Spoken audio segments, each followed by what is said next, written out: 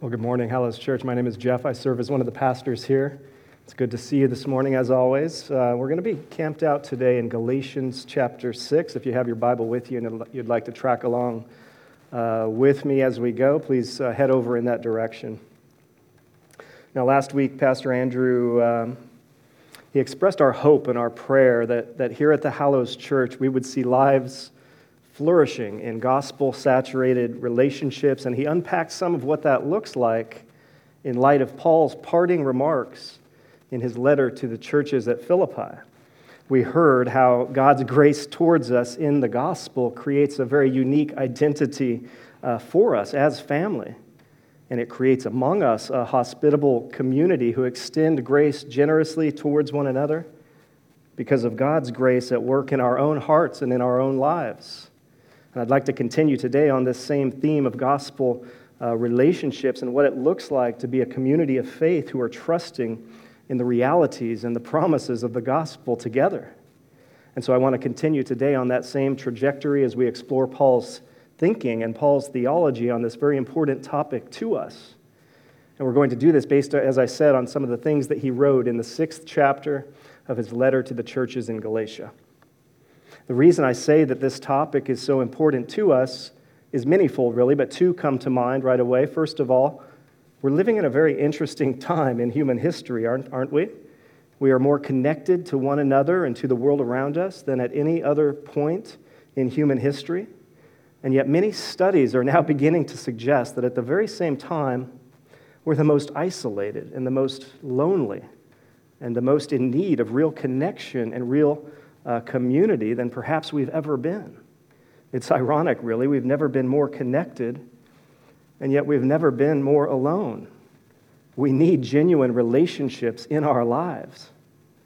Now, the second reason I say this topic is so important to us is that as a newly forming community of faith here known as the Hallows Church, you see the relationships that we're forming and forging among one another and with the surrounding community. These relationships in every way are going to lay a foundation for us as a young church. The relationships that you and I are forming with one another are in a very real way going to set the trajectory for this church. And so I want to be very thoughtful and very intentional about this. I want to make certain that we're thinking rightly about what it means to be in community with one another, in the family of God and as the family of God. And in Galatians chapter 6, Paul has some very practical guidance for us in this regard. He gives us, in fact, a glimpse in many ways of what gospel-saturated relationships should look like. Let me read this passage for us, and then we'll go from there. Galatians chapter 6. Paul says, "Brothers, if anyone is caught in any transgression, you who are spiritual should restore him in a spirit of gentleness. Keep watch on yourself, lest you too be tempted. Bear one another's burdens, and so fulfill the law of Christ. For if anyone thinks he is something when he is nothing, he deceives himself. But let each one test his own work, and then his reason to boast will be in himself alone and not in his neighbor. For each will have to bear his own load. Let the one who is taught the word share all good things with the one who teaches. Do not be deceived. God is not mocked. For whatever one sows, that he will also reap. For the one who sows to his own flesh will from the flesh reap corruption, but the one who sows to the Spirit will from the Spirit reap eternal life. And let us not grow weary of doing good, for in due season we will reap, if we do not give up. So then, as we have opportunity, let us do good to everyone, and especially to those who are of the household of faith." And so what I'd like to draw out of this passage together today are 4 marks, 4 features, 4 characteristics of the types of gospel-saturated relationships that should characterize us as a community of faith. And the first mark that we'll talk about, you can see in verse 2, where Paul says that you and I, as a gospel community, we're to bear one another's burdens. We're to help the burdened humbly. Now, straight away, Paul is telling us 2 things here when he says this. First, he's telling us that you and I, we will have burdens in this life. We will all have burdens. And I do not think that will come as a big surprise to any of you, really. But he's also telling us here that God does not intend for us to carry our burdens alone. God intends for us, in fact, to lean upon one another, to press into one another. We're to bear one another's burdens together, Paul says. Now think about this. If you see a friend struggling along with a very big and very heavy weight upon their back, how do you help that person out? The most obvious way that you help that person out is you have to get very close to them. You have to get right up alongside them. You very nearly have to get in that person's shoes in order to help them, don't you? Because the only way you can truly help to bear the weight that they're carrying is if you're willing to position yourself in such a way to allow some of that weight that they're carrying to actually shift onto you. You take on some of that weight for them, but in order to do that, you have to be right alongside that person. Now, at some level, I think we all know something about this. If you have a friend who has an emotional burden that is overwhelming them in their life, weighing them down, and you spend time with that person, listening to them, understanding them, consoling them, even crying with them, often they feel better after this, don't they? They feel affirmed, they feel understood, they feel less alone. But here's the thing, when you do this sort of thing, when you're willing to be there for another person in this sort of way, how do you feel after this? Now, on the one hand, I will say that it can be quite rewarding at times to be able to be there for someone like this. You know you're helping them, and at times you can see that it's making a difference. But the truth is, after you do this for someone, you can often yourself feel quite drained. Often you come out of this sort of interaction feeling emotionally and psychologically spent. You become drained while they're being built up and encouraged. And the reason for that is some of the heaviness of their struggle and some of the heaviness of their suffering is actually sliding onto you. You're helping to bear their burden, and it's costing you something. You're losing some of your own emotional resources because of the investment that you're making in this other person. In a way, you're standing in their place as a substitute for them as you take upon yourself some of the heaviness that is weighing that person down. And the truth is, if we're going to be honest here, that's exactly why so many of us are often so reluctant to even do this sort of thing. That's why many of us will steer quite clear of putting ourselves in those sorts of situations because of the cost that we know will be involved. You see, our natural tendency as fallen and selfish people living in a fallen and sinful world is to look to the relationships around us based not on what we can get from them, but what we can give to them. And so many of us will say, I don't have the time to help, I don't have the energy to help, I don't have the money to help. But most of the time, if we're going to be honest, what's really being said is not so much that I'm unable to help in those ways. What's really being said is I'm unable to help in those ways without disturbing my own schedule. I'm unable to help like that without disrupting and disturbing my own rhythms and my own routines and my own resources. But I think what Paul is saying here is that that's the whole point, isn't it? If you and I are only willing to help relieve the burdens of others when we can do it without burdening ourselves, are we really bearing any burdens at all? If it's not costing you anything at all, are you really bearing any of the weight that is pressing that person down? Or are you keeping that person at such a distance that none of their burden is ever actually allowed to fall on you? Paul is reminding us here that God ordinarily brings comfort to his people through his people as we bear one another's burdens in meaningful ways. But this requires at times that we're willing to inconvenience ourselves, to put ourselves out there, to step into some dark and messy places at times, and to see the relationships around us as opportunities to give rather than as opportunities to get. God at times comforts his people through his people. But at other times, as we step into gospel community today, what will be needed for some is not so much comfort as correction. And Paul shows us here that another mark of gospel-saturated relationships is that we're willing to help those who are struggling or stumbling in their walk with Jesus. Paul says in verse 1, if anyone is caught in any transgression, If anyone is stuck in sin, you who are spiritual should restore him, and should do so in a spirit of gentleness. Now, when Paul says caught in any transgression, he is not talking about a one-time thing here. He's not talking necessarily about someone being caught in the act and taken to task for it. What he's really talking about here is based on the language that he's using, is really a pattern of behavior. He's talking about a situation in which a person is caught or stuck in a destructive way of thinking or a destructive way of living. And we see here in this passage that there comes a point for us as a family of faith where we cannot simply ignore the situation when someone seems to be going off the rails. We indeed want to be a people who extend grace generously towards one another.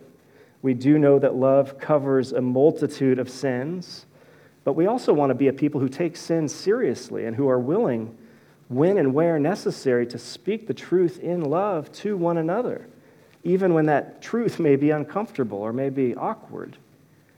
And Paul says, if and when it reaches that point, our aim must be to restore that person who is struggling, and to do so gently, he says, and to do so humbly, he also says, keeping watch on ourselves as well, as he says in verse 1, as we do this.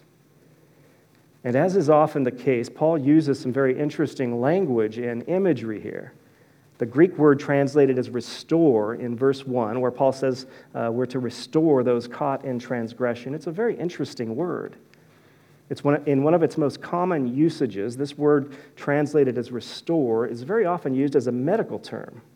It's used as a medical term, get this, for putting a dislocated bone back into its socket, or resetting a broken bone that has snapped in two.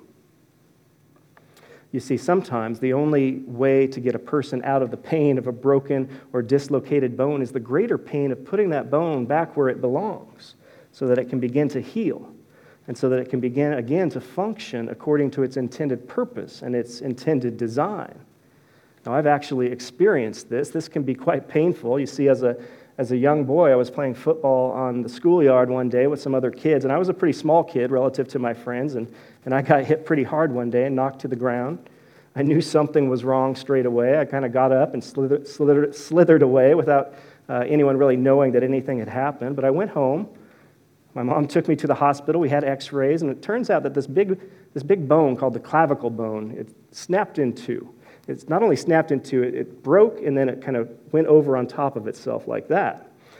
And so the doctor said, Jeff, this is not going to feel good. What I'm going to have to do is I'm going to have to take your shoulders and pull them apart. I'm going to need to pull your shoulders apart to get that bone to set back where it belongs.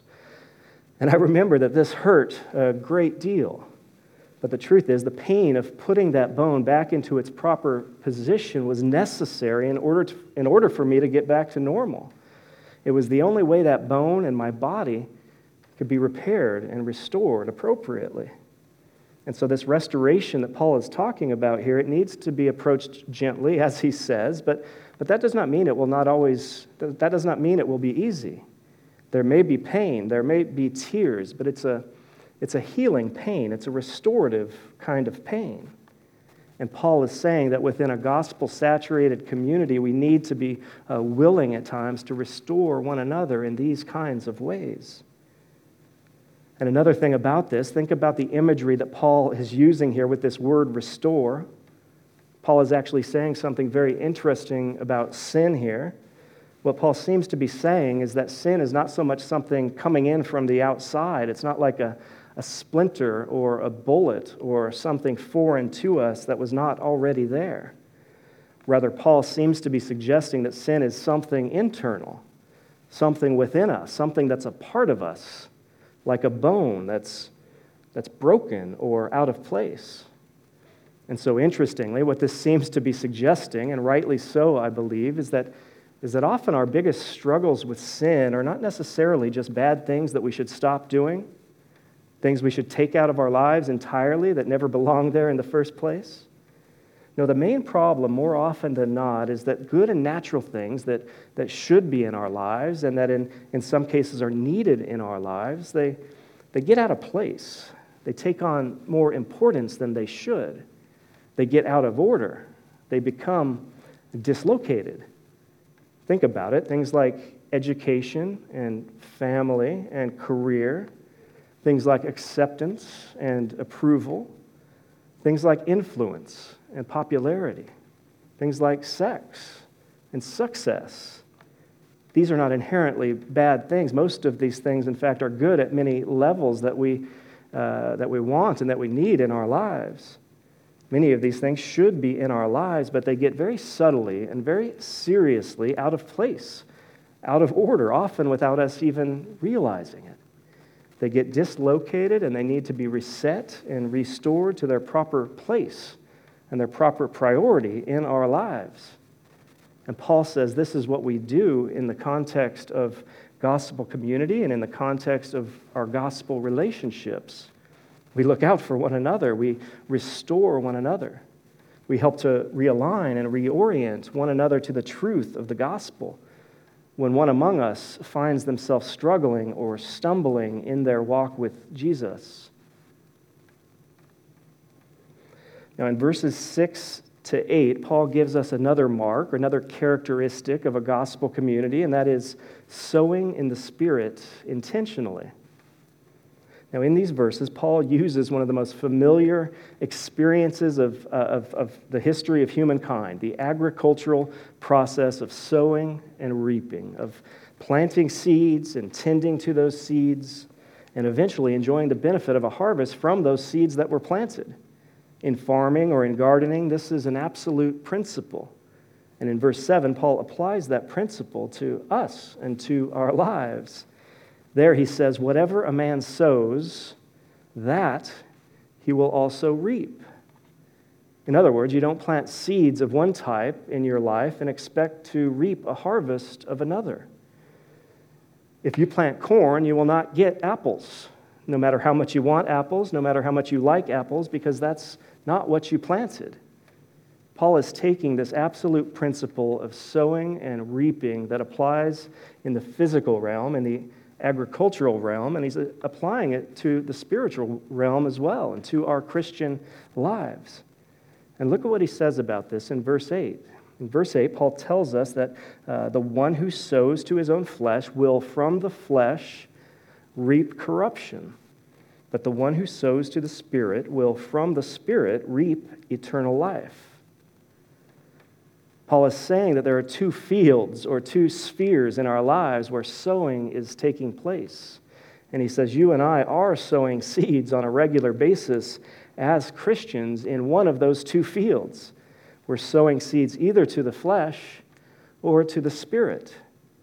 Now, earlier in this letter to the Galatians, in chapter 5, Paul makes clear that the flesh and the Spirit are in opposition to one another. He said there that the desires of the flesh are against the Spirit, and the desires of the Spirit are against the flesh. They're in conflict with one another, so there's this inner conflict within us.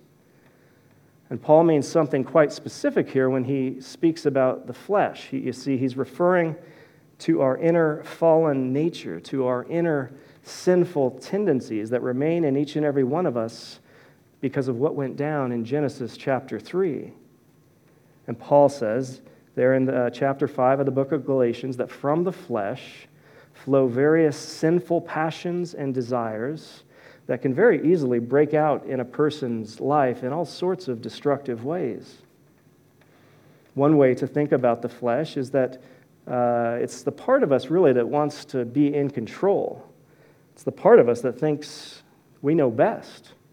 It's the part that wants to believe that our identities are based on what people say about us rather than what the gospel says about us. And it's also the part that tries to tell us at times that God's love for us is based upon the things that we do rather than on the things that Jesus has already done. This is the flesh, and it's in opposition to the Spirit at every turn and in every way. And I think that sowing to the flesh, as Paul says, is really to pander to the flesh, to coddle it, to entertain its desires, rather than to cautiously consider and to crucify those desires. John Stott said this about sowing to the flesh. He says, every time that we allow our minds to harbor a grudge every time we nurse a grievance, every time we entertain an impure fantasy, every time we wallow in self-pity, we are sowing to the flesh. He says, every time we linger in bad company whose influence we know we cannot resist, every time we view content we should not be viewing, every time we take a risk which we know will strain our self-control, John Stott says we are sowing to the flesh. Two fields, the flesh and the spirit. We're always sowing seeds to one or to the other. We're always sowing seeds, sometimes small seeds, sometimes big seeds. But one thing Paul makes clear here is that those seeds will eventually give rise to a harvest. There will be a return. And Paul says in verse 8 that sowing to the flesh will ultimately give rise to a harvest that you do not want. Paul says that when we sow to the flesh, we reap corruption. And this word corruption can also be translated as disintegration.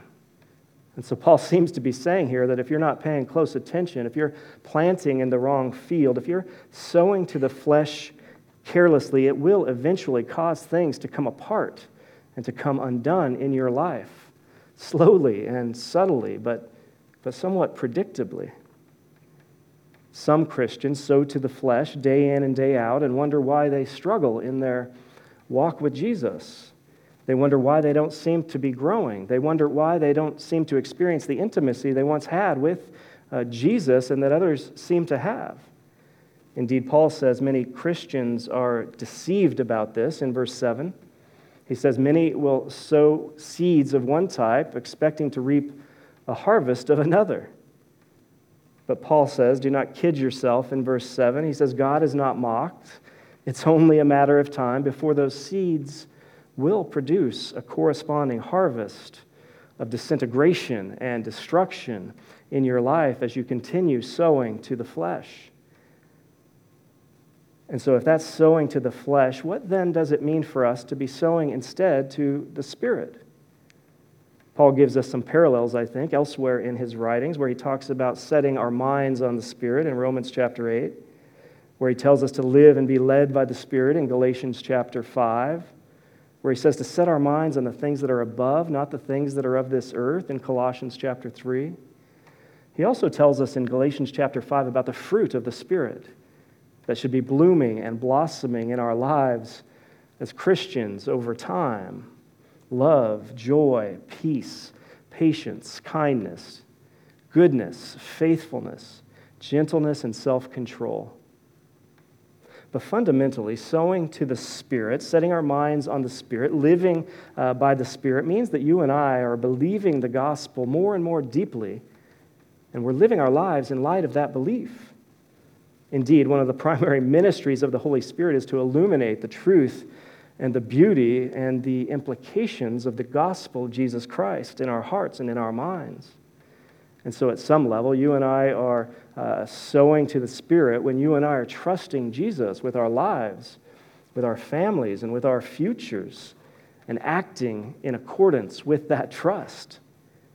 And so sowing to the Spirit can take many different forms, to be sure, as we walk with Jesus and as we seek to honor Him with our lives.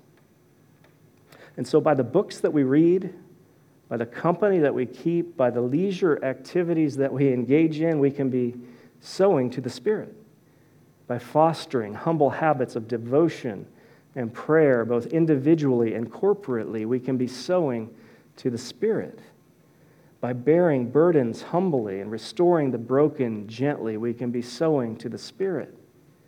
By considering others more significant than ourselves, by loving our neighbors well, we can be sowing to the Spirit.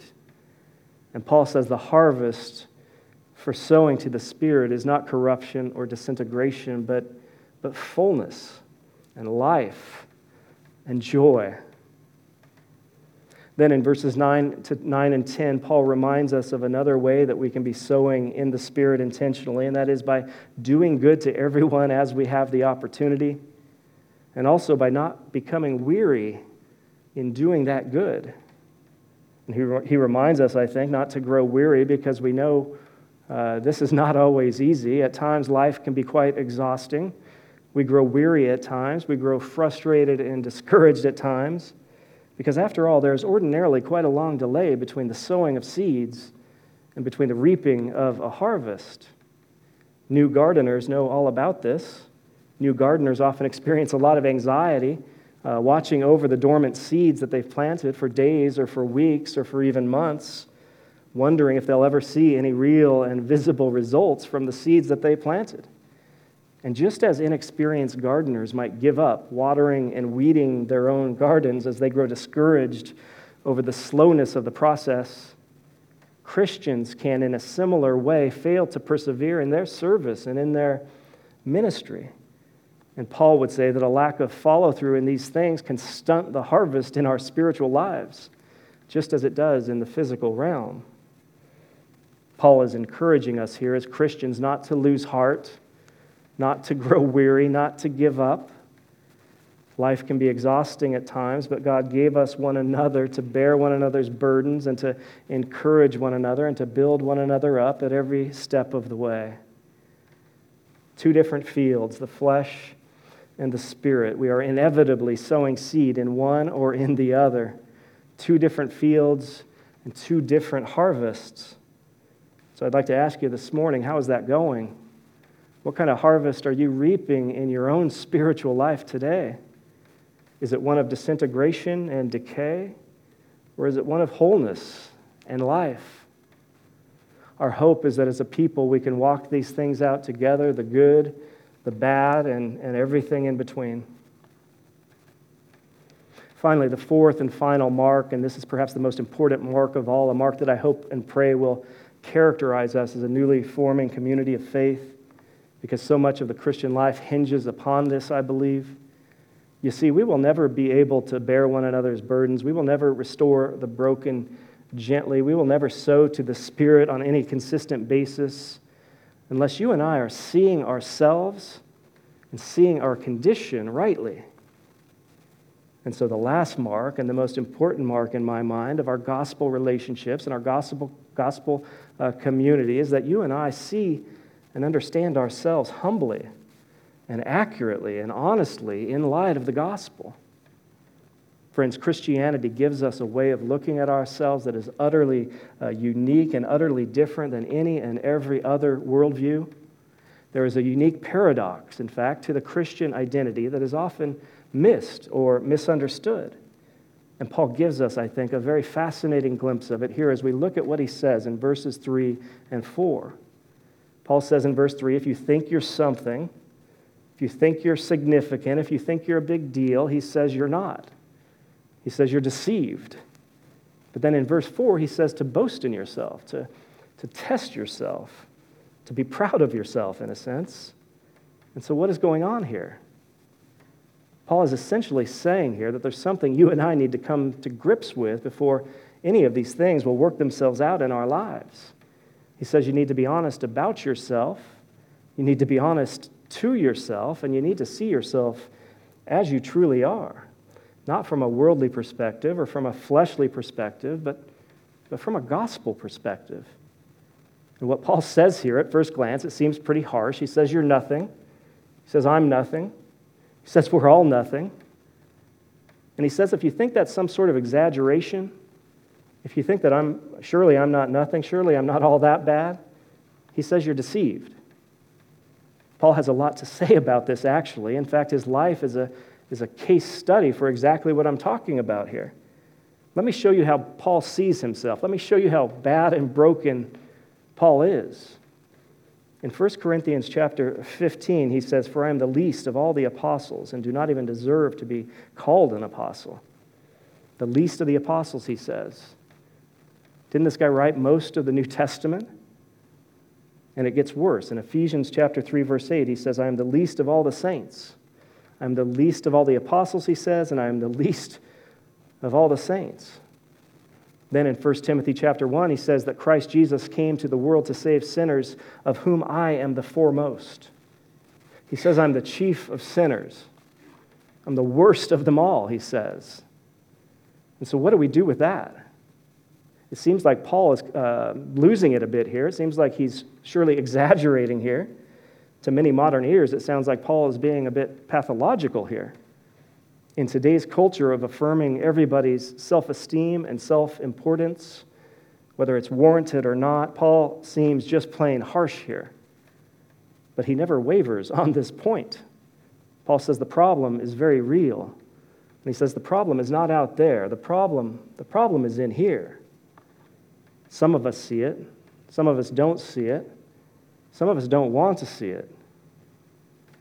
In a 2014 interview with Vanity Fair magazine, the actor Bill Murray was reflecting on his life.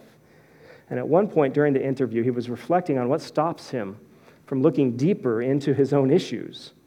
And he said this, he said, what stops any of us from looking deeper is that if we're willing to look really, really hard, we are truly ugly on the inside. We're not who we think we are.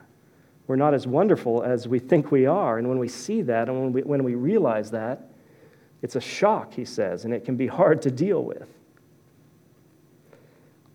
And friends, one of the biggest reasons the world is the way that it is, I think, is because most of us are afraid to look honestly at ourselves and at the depravity of our hearts and to acknowledge and to admit what we see.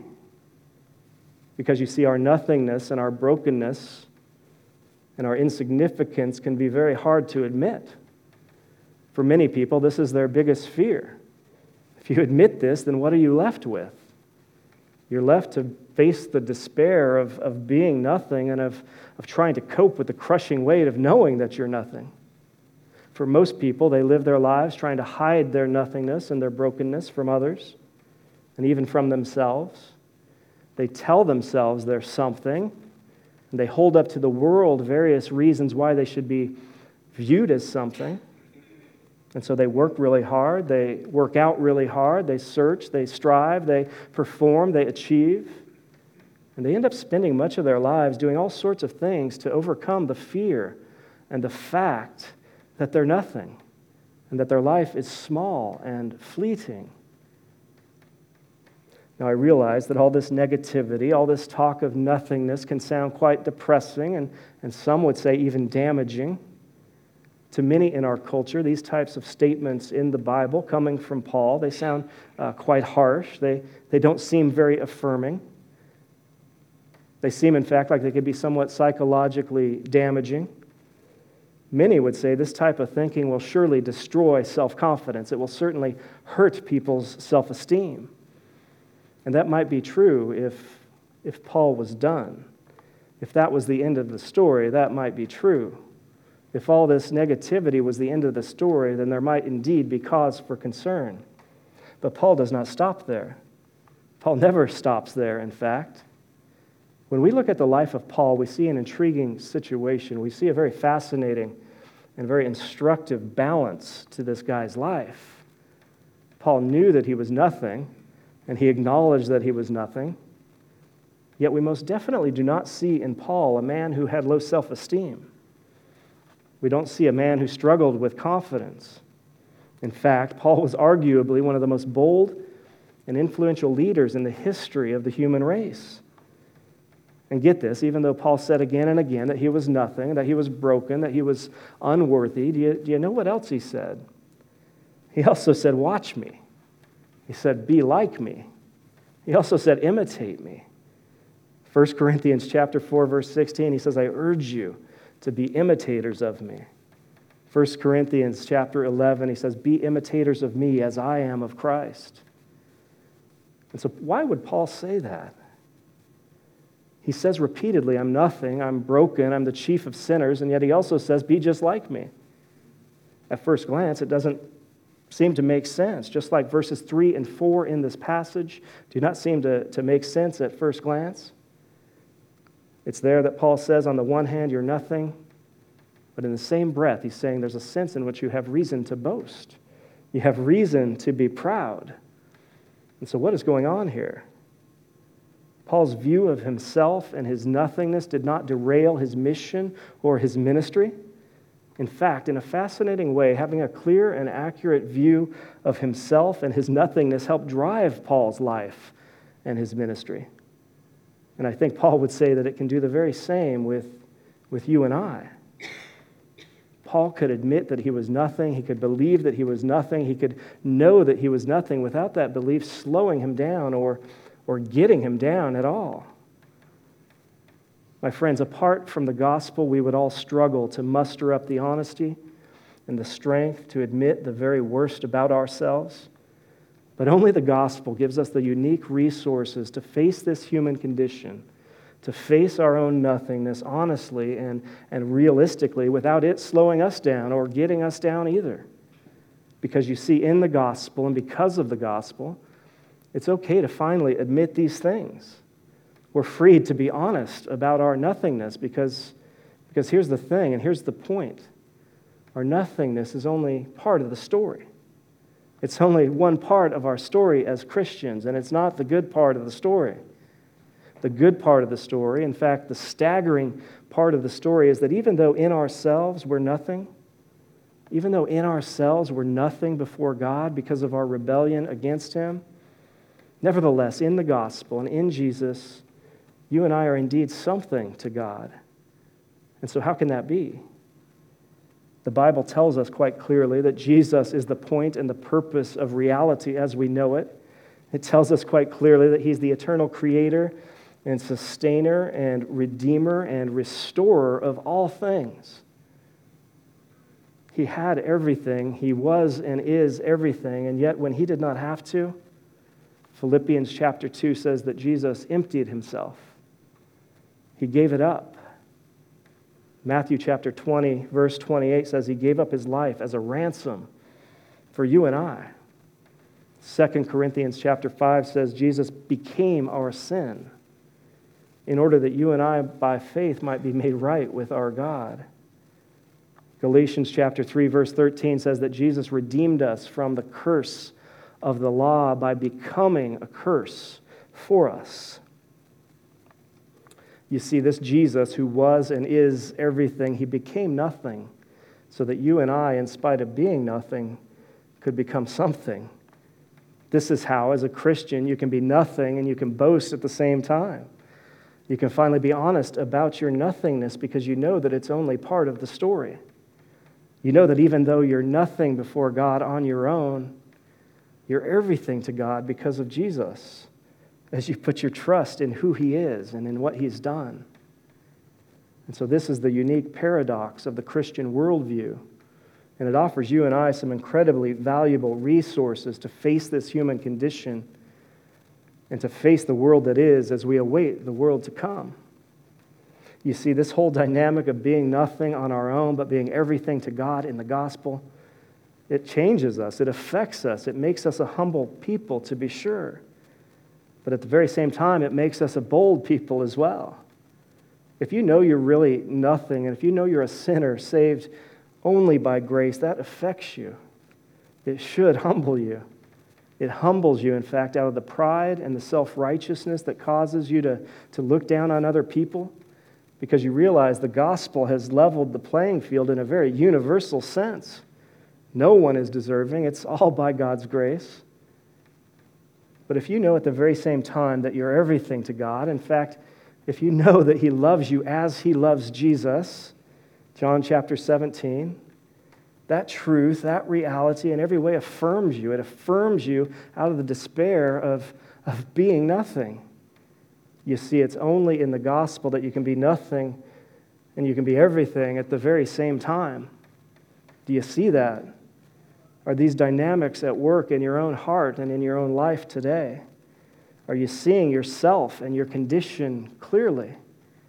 As we do, we will become a people who are humble, and who are helpful, and who are bold. Now, there's one last thing I want us to see here as we wrap things up this morning and as we think about this passage together. In a very real way, as Paul shows us what it looks like to be in gospel-saturated relationships, we actually get a very interesting and a very beautiful glimpse of Jesus Himself.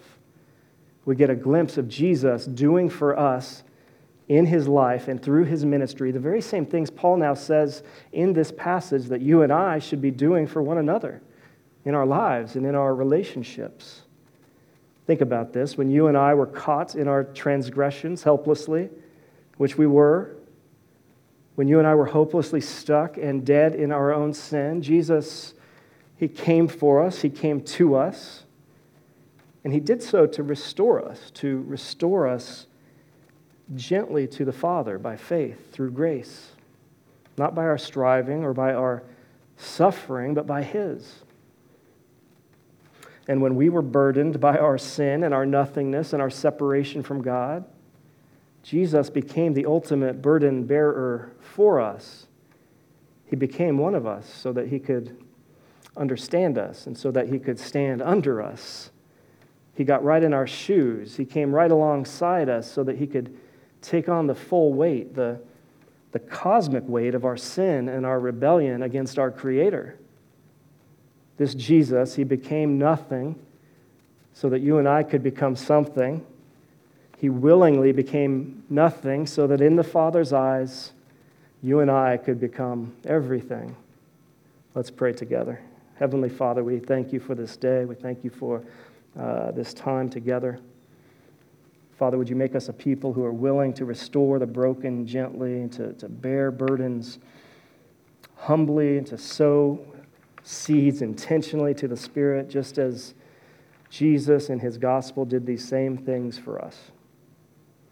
Jesus, we thank you that you made a way. We thank you that when we were nothing, you did not abandon us.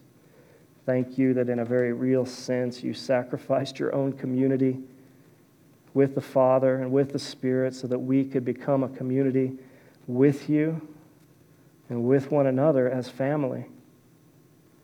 Thank you, Jesus, that you became nothing so that we could become something. It's in your name that we pray.